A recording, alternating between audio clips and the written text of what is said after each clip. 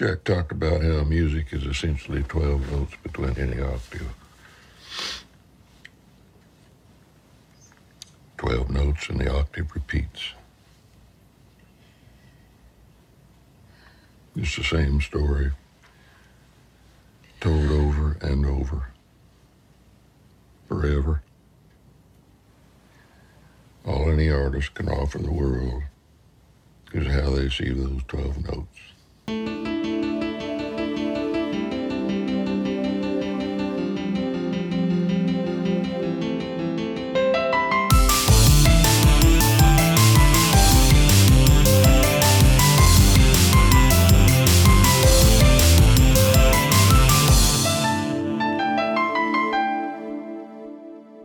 Hello and welcome to Narratively Speaking, the podcast that explores the power of story in all its forms, its role in society, and how it helps to shape the ideas we think we believe in.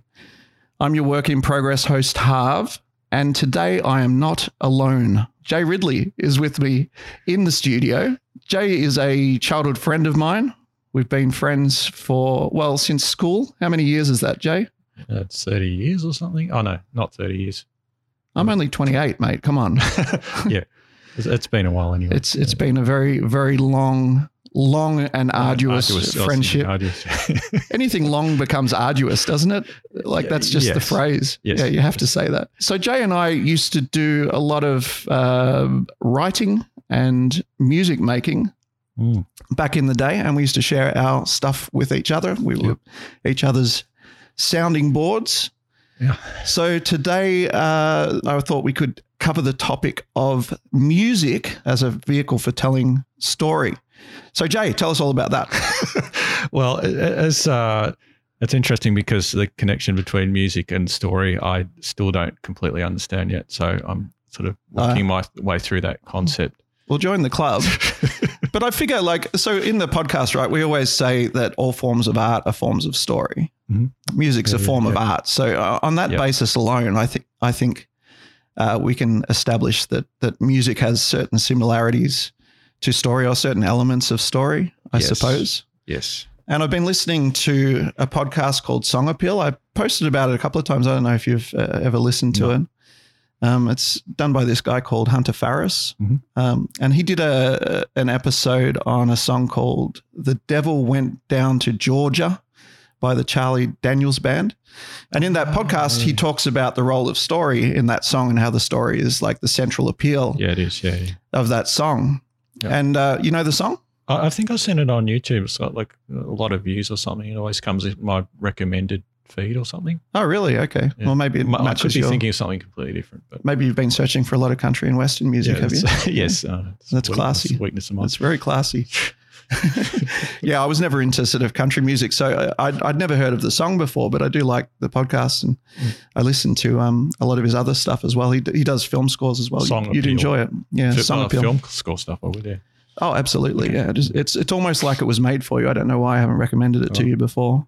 It's interesting because in that podcast episode, he talks about the song and its story as like these two separate things, and that's the novel thing about that particular song, and that most songs work on some other concept like tune or, catchiness or using chords that are popular. Yeah. And we know all of that, right? Like you introduced me to the idea of contrast in music back in the day. Yes. Explain about that, what you told me, because that's been formative for me ever since. It's just that like contrast seems to be a big part in music. Like it's just a really important aspect. So for instance, the contrast between a verse and a chorus, like the verse might be quieter than the chorus, and so that's a contrast. Yeah. And if you're not having any contrast, it just becomes really, really boring. Yeah. So you have to work in as many contrasts as you can, basically. Yeah, it's like a central principle, but again, you can expand that out to all of art, right? You can. Contrast in sculpture, contrast in storytelling. So Smells Like Teen Spirit. Yeah. So how he's kind of whispering the verse, and then the chorus he's sort of screaming. He screams it pretty much. That's one of the reasons why it's such a popular song, I think, because of that contrast. It's just an example. Well, it's also, doesn't it have like it has the distortion on the guitar turned down and then ramped right up as well for the chorus too. Yeah. So that whole song is based around the contrast of that chorus. Absolutely. Yeah. Oh, I thought it was all about like just the meaning of smelling Teen Spirit. Isn't it a totally random song? I have no idea what it means. I don't think Kurt Cobain did. I really don't know what it means. might look up the lyrics. But it kind of seems like he's singing about something meaningful anyway. It does feel meaningful, yeah. It's almost like you just assume, he knows what he's talking about. Yeah, you just assume. It's too specific to be random. Yeah. I'll see if I can get the lyrics up. Good. Load up on guns, bring your friends. It's fun to lose and to pretend. She's sober, bored, and self-assured. Oh no, I know a dirty word. Yeah, no, that doesn't make any sense. I'm sure people will read stuff into that and think that they understand and go on to genius.com and, they'll write what it all means, but it'll be complete BS. It's pure gibberish. It's pure gibberish. Yeah, it really is. When the light's out, it's less dangerous. Here we are now, entertain us. I feel stupid and contagious. Here we are now, entertain us. He just repeats that bit. Yeah. A mulatto, an albino, a mosquito, my libido. Yeah. Yeah, you had to get that. You had to get that one. These are random words, right? Pretty much. Yeah. Maybe not, but it means nothing to me. Yeah. So it's not telling a story through the lyrics at all, right? There's no story there. So it's a good example of a song that's popular. Can we somehow link Smells Like Teen Spirit to the principles of story, though? Well, the song is kind of, there is a narrative in the sense that it's kind of building up to something. Yeah. So it's, starting out quieter and then building up to something that's kind of louder and more dramatic in a sense.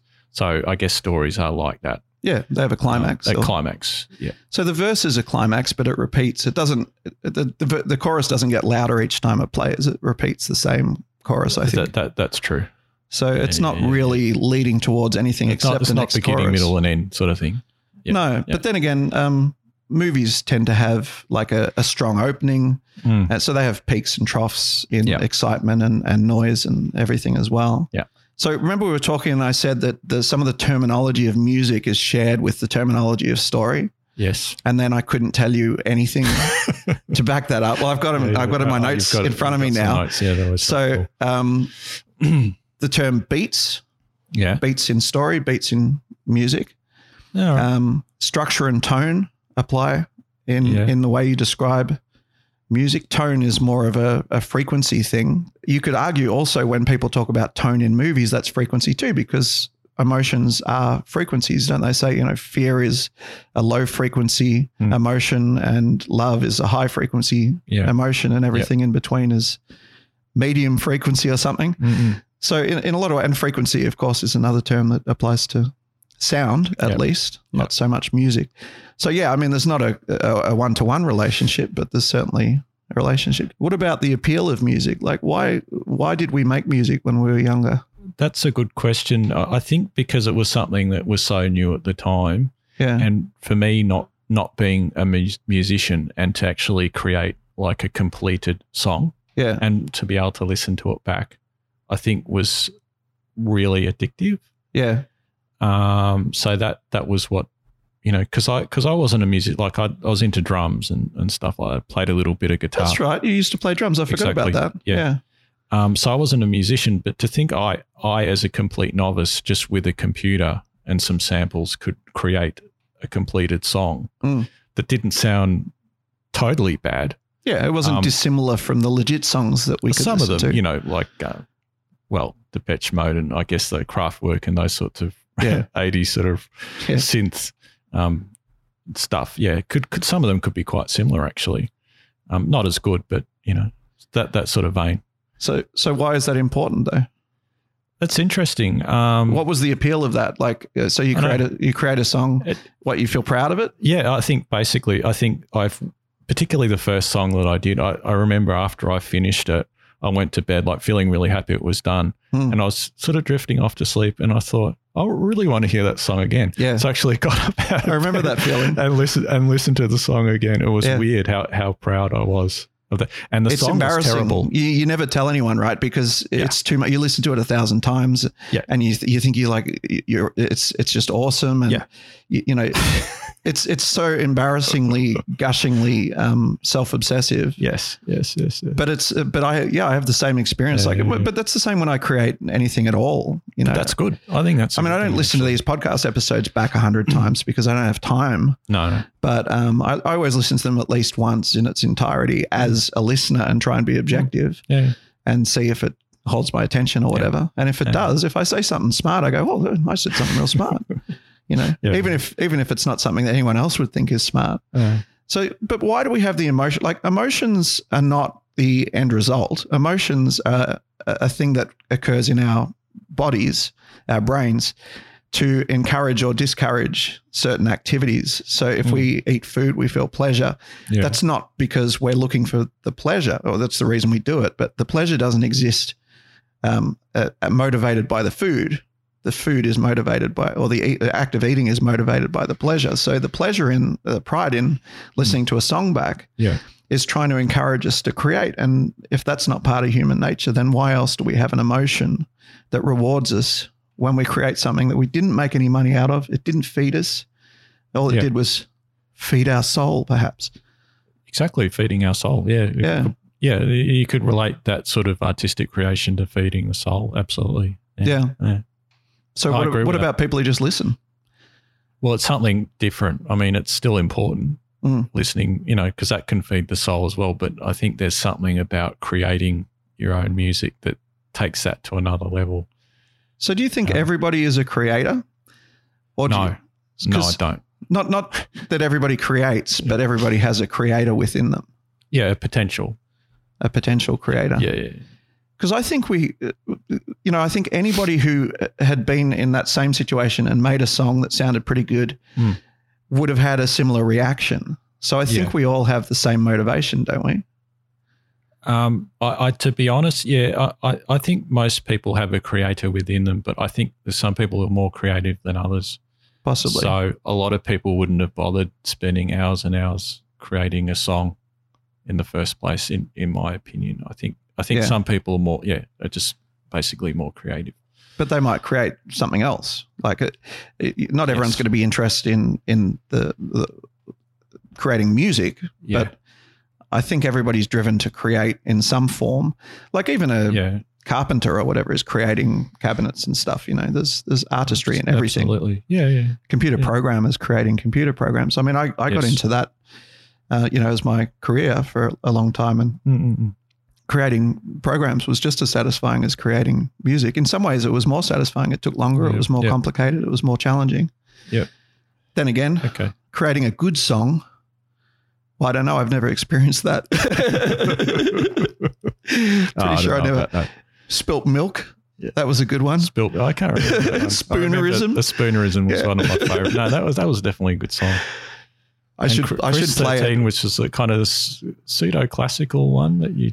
Yeah, it had some amazing strings in it and stuff. Really, yeah, that was before I knew what a chord was. Yeah, you know, it's funny how you can sort of emulate the music without even knowing how it works. Yeah, like how the instruments are played or how the harmonics work and all that stuff. Yeah.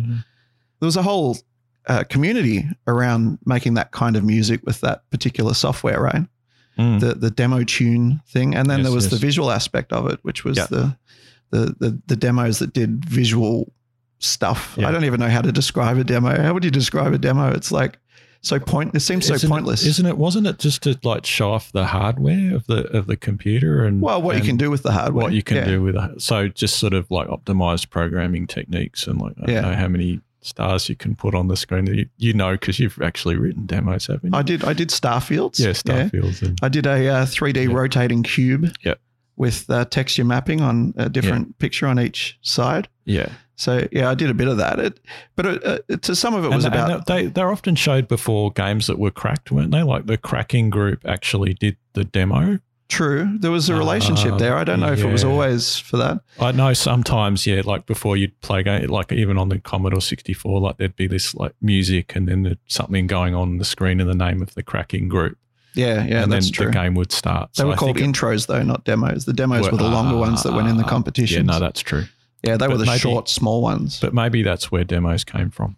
Maybe I don't know the utility of them, but I got into them a lot. I loved Second Reality and these demos. It's like a demo of the because I was really into the Amiga computer when it came out, and I was at Myer at the time, and then some fellow went up to the computer and typed in Amiga something, and it actually started this demo, and I was just amazed at what I saw on the screen, like what the Amiga could do, like the sound and the graphics, and like compared to the Commodore 64, it's just like so much more advanced. So that actually really changed my life in a way, watching that, because I thought, I have to get an Amiga. Yeah, I thought the games must be amazing on this, and they were. So that was the other aspect, though. The visuals were synchronized to the music, so they weren't separable. Absolutely. Intros, not so much, but the demos always were very sequenced. Yeah. And, well, that takes us back again to the idea of story and sequence, doesn't it? Because we were talking about that before we turned on the mics, that a story does mirror sort of the phrases of a song in a sense as well. And songs are in some ways it's structured slightly differently, but they still follow a sequence. You're always going to have your verse before your chorus. And that's right. There are rules to it. Right. There are definitely rules, yeah. The rules are really important, actually. You can't play around with them too much. Like they're just often repeated. As you say, verse, chorus. You can explore, you can probably experiment with like 10% at a time. Yeah. You can say, I'm going to change the time signature to 5/4 or something and switch things up. Although even that's within the rules of music, though, isn't it? It's a valid time signature. It just isn't the common one that people generally respond to. That's right. Was there a time when 3/4 was like the most common time signature in classical music? I think it was. That'd be an interesting idea. Because I think 3/4 time, because of the 3 beats, was considered like superior to any other time signature because of the Holy Trinity, like because of 3. Or rule of thirds, maybe. Could be that. Yeah, well, it's the same thing, right? Yeah. I mean, the rule of thirds is found all through nature and art. Well, there you go. Yeah, could be in all sorts of forms. But now we've got 4/4. That's why everyone hates music these days.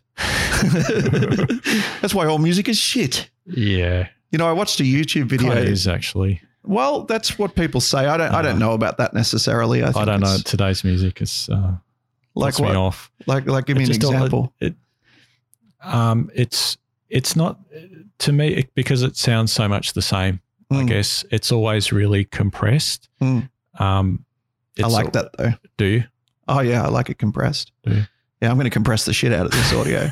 You're going to sound like Barry White by the time I'm done. I noticed that the intro music's very compressed too, which isn't a bad thing. It actually peaks. There you go. It does. It's certainly loud, so you can hear it. Yeah, I did it on purpose. I think people hate it for that reason, but it was intentional. I can hear it peaking a little bit. That song is my application of contrast, but simultaneous contrast.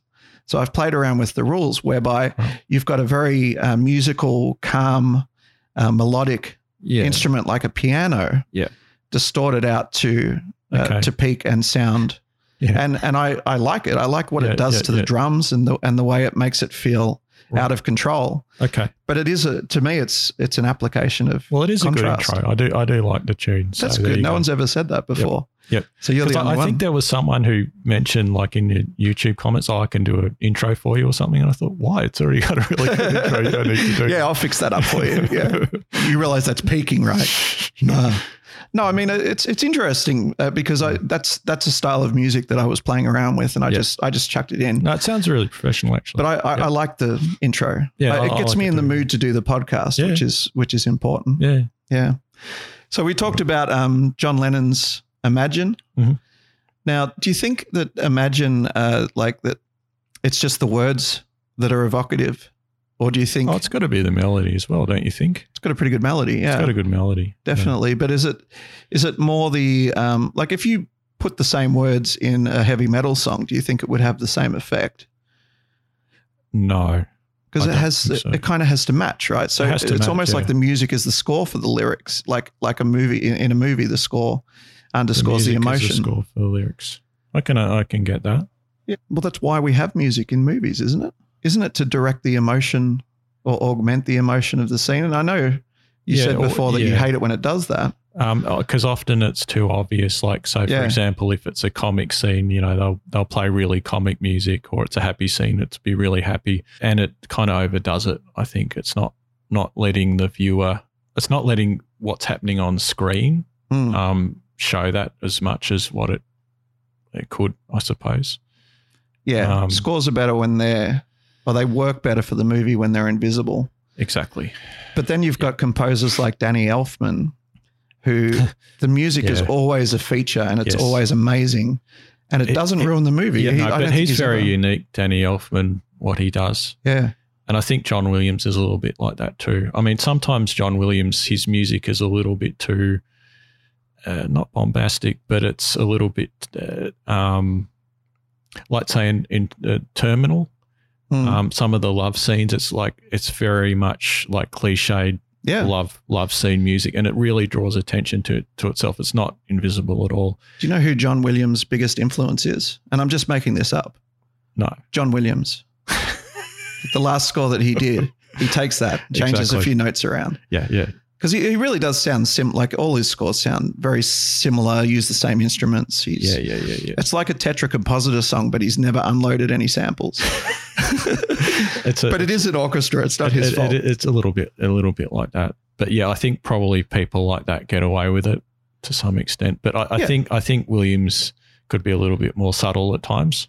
You don't hire John Williams to get a Daft Punk score, do you? I mean, you're not going to get it. You'd be pretty silly if you did. You'd be stupid to do it. You want a John Williams score. That's why. I think he did like a techno thing for like artificial intelligence or something. He did like the Spielberg AI. Yeah, it was. Yeah. I don't remember. Yeah, I think he would have scored it though. He always does Spielberg, I think. Yeah, that's right. You know, one thing that I always, you're not a fan of rap music, are you, particularly? I had tried to listen to it more to sort of try and open up my mind to rap music. So I did I could start to like it sort of, but I wouldn't see myself listening to it all the time regularly, but I could sort of see a certain appeal to it. What did you listen to? I listened to Eminem. Oh, he's a hack. Yeah. And I don't know, like Nicki Minaj was one. Is that rap? Really? Oh, so that's not considered true rap, is it? I don't know. I don't know. Look, to me, rap is a form. So it's spoken word over a beat or music, right? So it's not. What else did I? Oh, what's that? Iggy Azalea. Right. Or is that not rap? I don't know. That's just pop music to me. I'm not sure. Yeah, I haven't really listened to a lot of Iggy and Beastie Boys. So okay. So some classic stuff. Yeah, classic stuff. Yeah. So that stuff's easy to understand why it was popular at the time. Yeah. It was kind of rebellious or something. It had a rebellious feel to it, and they spoke about things that were anti the establishment. And Run DMC were actually pretty innovative at the time, like having rap and rock music. I think they were the first to actually do that. So that was really good. Yeah, I think actually using real music. Yeah, someone realized, hang on a sec, we don't need to use electronic music to back rap music. It can be anything. Yeah. But the thing that confuses me about rap is people say, I don't like rap. And I go, well, then do you like singing? Yeah. Because that's what you're talking about. You're not talking about a genre of music at all. It's not that. Hip hop is a genre of music. Yeah. Or gangster rap is a genre of music. Yeah. And I can understand exactly why people might turn against those. Like gangster rap's obviously, about mistreating women and shooting people. Yeah. So I can understand some people don't want to associate with it. Yeah. But it's not rap. Rap is just a form. Yeah. There's this Fort Minor song called Kenji, which is about the US bailing up all the Japanese in the internment camps during the war. And I didn't know about any of that before I listened to that song. Right. And I listened to that song and I learned some history. That's good. And I think that's what rap is good at. Yeah. It's actually expressing a story using lyrics that either educates people or helps them feel an emotion or understand a point of view. Right. Eminem's pretty good at that. I mean, I don't know which Eminem songs you listen to. He's usually talking about himself. Yeah. But he does express real emotion and sometimes quite confronting stuff that you can relate to. Mm-hmm. It's more not me necessarily liking rap. I will hear it at times when I don't want to hear it. So I'll be at a cafe and I'll hear sort of this. Either it's rap or it'll be something popular, and like that it'll be too loud, and there'll be that like really bassy sound, and I just it's not really fair. What else are they going to play if it's not, other than popular music? Of course, they're playing. They can play jazz or something. Is that what you're into? You're into jazz? In a cafe, yeah. I like my background music without lyrics. Yes, I prefer background music, sure. But sometimes, do you listen to music exclusively sometimes where you're not doing anything else at the same time? Yeah, that's different. Yeah. So if I'm listening to music for my own pleasure, most of the music that I listen to would be probably classical music. Okay.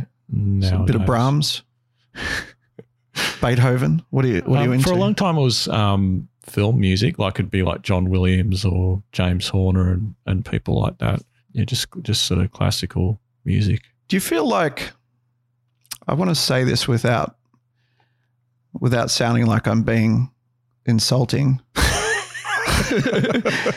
Good luck. No, it's not. So I'm not saying there's anything wrong with your taste in music. I'm saying, do you think that what people choose to enjoy in music is influenced by how they want to be seen in society? So, I was talking to you earlier about how my dad talks about he only wants movies that have an intellectual basis or educate him in some way. In a lot of ways, that's a virtue signal potentially, right? Where he's just saying, because I'm an intelligent person, I want an intelligent movie. And I don't doubt that you genuinely like it. Yeah. But you hear this a lot where people put down popular music because it's popular or for whatever reason and put up another. It's not always classical. Sometimes it'll be country and western. Sometimes it'll be something edgy, like I'm into house music or, techno trap or I don't even know what these things are, but whatever they are. Yeah. God, I sound old when I say that, don't I? Yeah. Do you listen to techno trap? I don't know if there's such a thing. There is trap. There's trap. Yeah. I don't know what it sounds like. I think it's fast a really beats. bassy kind of.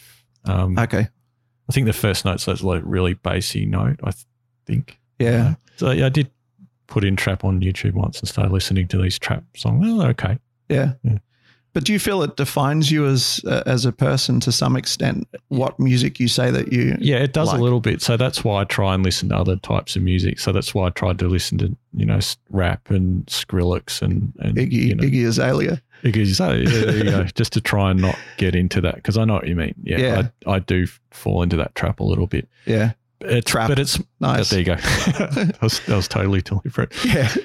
But no, it's generally with popular music, when I hear it, it annoys me. Like I'm annoyed because I don't want to be hearing it. So like I'll be in a shopping center and I can, hear Celine Dion and I just think, I don't want to hear some woman wailing.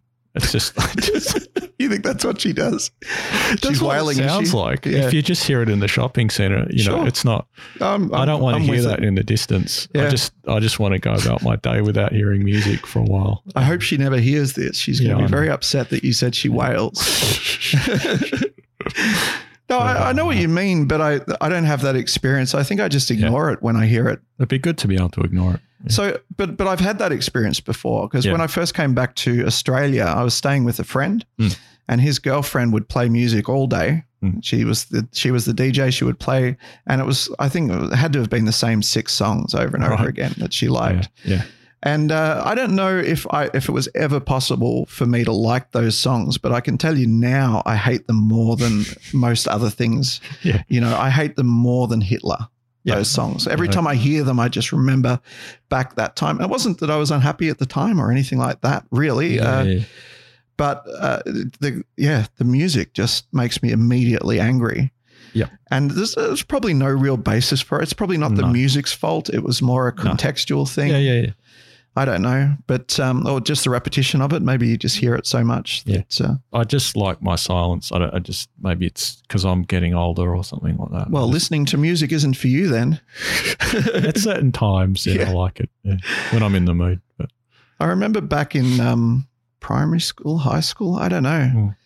And the whole group that I used to hang out with define themselves through musical choices and comedy choices. Right. Yeah. So I had to and watch every week Hey Hey It's Saturday to fit in with that group. And I had to like Billy Joel music. Oh, Billy Joel. Billy Joel was the thing. Okay. Yeah. And that was cool to like Billy Joel. Interesting. Yeah. Interesting. And I didn't really like Hey Hey It's Saturday. Right. I tried to pretend, but I didn't really like it. I liked Ozzy Ostrich. Right. He was quite funny sometimes. Yeah.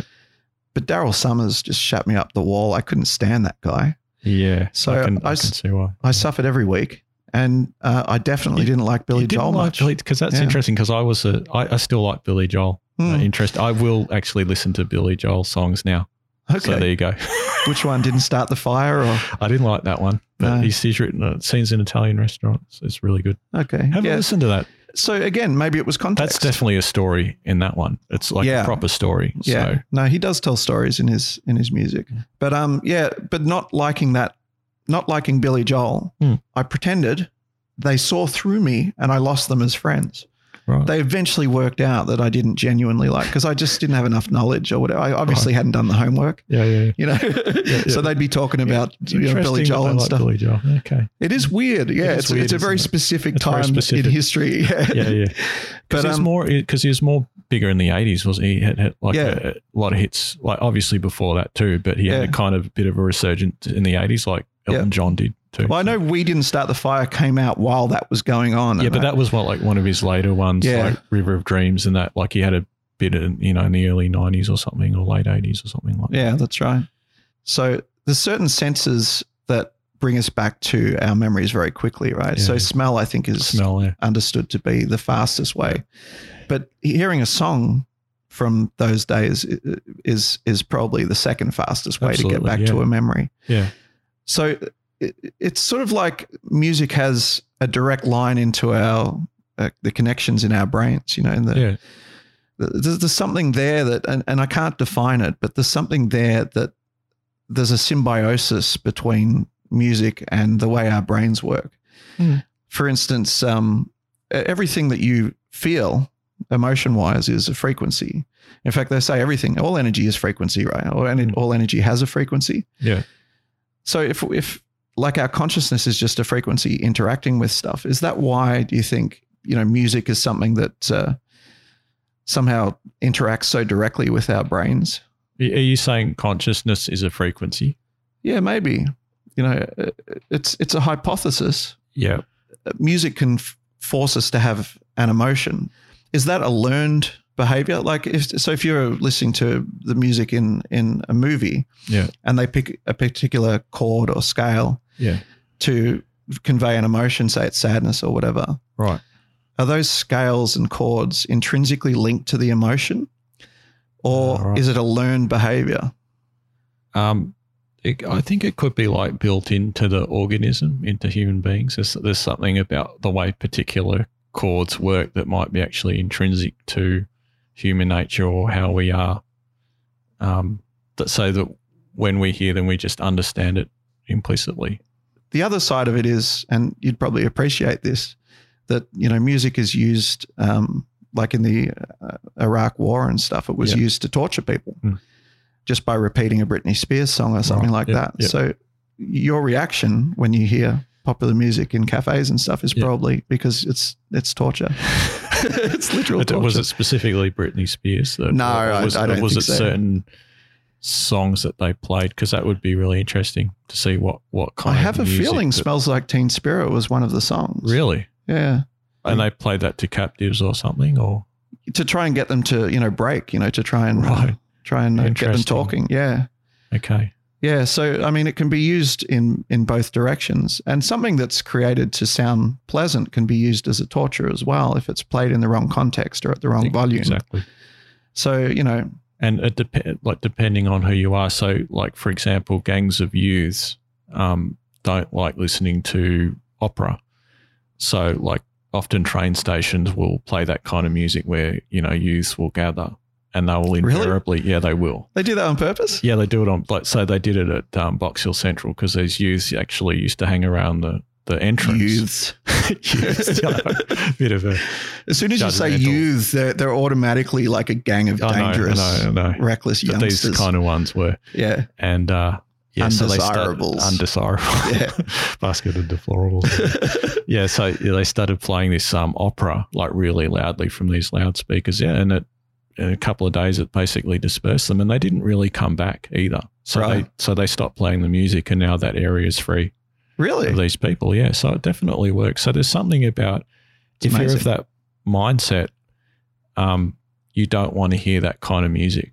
It's really offensive to you. Although, like, for me, it wouldn't matter. I'd be fine. Like, it wouldn't bother me. But there's something about if you're that particular person, you don't want to hear that. How did they know they wouldn't like opera music? Because I've tested it before. So they've used it at train. It's a known thing that it works. Really? So they've used it in train stations to disperse people that they don't want. That's amazing. It's really interesting, yeah. They also use it in the positive in retail as well to make people shop, right? Like they have music that just goes, buy something, buy something, buy something, buy something. Well, in the rhythm, right? Okay, you know, it puts the brain into a sort of a zombified shopping frenzy mode. Yeah, or at least it tries to. Well, you know? Yeah, I'm just wondering how much is there sort of a bit of pseudoscience involved in that too? Because I mean, it might be that the companies that are selling this music might say that and might have designed studies that say that. Oh, you cynic! Of course, it works. Yeah. I wonder though, because I think because this music generally drives me out of the store. Yeah, particularly bookstores when they've got really like loud blaring music, and I want to be able to. What bookstore has loud music? Oh, they all do. Really? Yeah. Okay, I haven't been in a bookstore for a while. Yeah. I'm not book smart like you. I watch YouTube. Yeah, so when I'm trying. They play this blaring music, so I can't sort of concentrate on what kind of book I'm going to choose, and I just walk out. Yeah. Well, you're only one data point, so I don't think I matter that much. No, I mean you probably do because I think you're the last person left reading books. Really? So yeah, it could be. You're their only customer. Yeah. So they'll probably change the music every time you go in until you stay. They probably do. Yeah. But I think, they would, well, if it was me, if I was a store owner or a franchise owner, I would measure the sales with the new music versus the old music. And I would use the one that got the higher sales. And, if you could see a noticeable difference. So if it didn't work, I'd be surprised. It would mean that they're not doing their market research very well. Well, you could have the dumb shoppers buying more and the smart ones like me leaving and not buying anything. So yeah, so that would be okay. Do you think dumb people money. Spend more? Probably, yeah, because they've been influenced by the music. Yeah, that's right. So. Into a frenzy of, I'll just buy all the Stephen Kings. Exactly. Yeah, I don't know, but I think the fact that it's effective in all of these ways, to me, just indicates there's something more to it. And I can't be definitive about it. I don't have any research or studies to point to. But I do have just like a sort of instinctive thought about it that there's a real symbiosis between the vibration of sound and our bodies and more particularly our consciousness, whatever that might be, however you define it. Yeah, I mean, one thing I was thinking about was it is interesting how we will relate to certain songs or enjoy certain songs over other ones. Yeah. Like just why that is. And why are they different? Why doesn't everybody like the same songs? I mean, obviously with popular music, it looks like that sometimes, but it's not, is it? And some songs can get really popular and you can notice that they're good songs. Like Friday on My Mind. Like I know that's a good song. Yeah. Like by the Easy Beats. But I've just never liked it that much. And it's funny, really like why do I like other songs as opposed to that? Like it's just interesting. I don't know. Why some, Yeah. What if no one likes that song and the people who I would like that if that were the case. I'd feel a bit less alienated. You'd feel vindicated. I would feel vindicated, but I know that that's just not true. There's certain songs though, I think that are very famous that I don't like, that I can't understand why anyone likes. That's interesting. Yeah. Okay. But maybe they do. I don't know. Like say for example, Sting, like I know he's a good artist. He's talented and everything. I just don't like his music. Right. But I'm sure he's good. Like I don't need anyone to prove to me that he's a good musician. I just don't like his music. Yeah. You mean as a solo artist or I haven't liked any Sting song. I don't know if I don't like his voice or the style of music, but I know he's good, but it doesn't resonate with me. I just find that interesting. Like why? Didn't the Police do that every Move You Make song? Yeah. It's okay. That's a classic. It's a classic. Yeah. And it's good. It's a good tune. Like, You know why I like that song? Because it was in the movie Cat's Eye. I think the first time I ever heard it was in that movie, and I thought that was the funniest thing ever. Because for me, it is. So if you hadn't heard it in that context, you wouldn't have liked it. Yeah, maybe. That's probably. I can't guarantee I would have. There are things I like about the song that that sound nice to me. Yes, but I think that just corrupts everything. The fact that the first time I heard it was in that movie. Okay. And it was one of the funniest, like Rodders and I used to parody that movie all the time. We used to just quote from it, and it's hilarious. Right. I guess that's a bit off topic though. So just a bit. I don't know how to wind this up. How would we wind it up? I guess we'll just leave it with that open-ended thought that everything is vibration, energy is vibration, emotion is vibration, and that because sound is literally vibration, like it's that was the first thing we identified as vibration pretty much. Yeah. And now sort of you've got your quantum physics telling us that everything has a vibrational energy. Yep. That maybe music is equivalent to story in some kind of way. I don't know. Maybe we'll do a part 2 and try and actually put some science into it. But it's an esoteric idea. What can I tell you?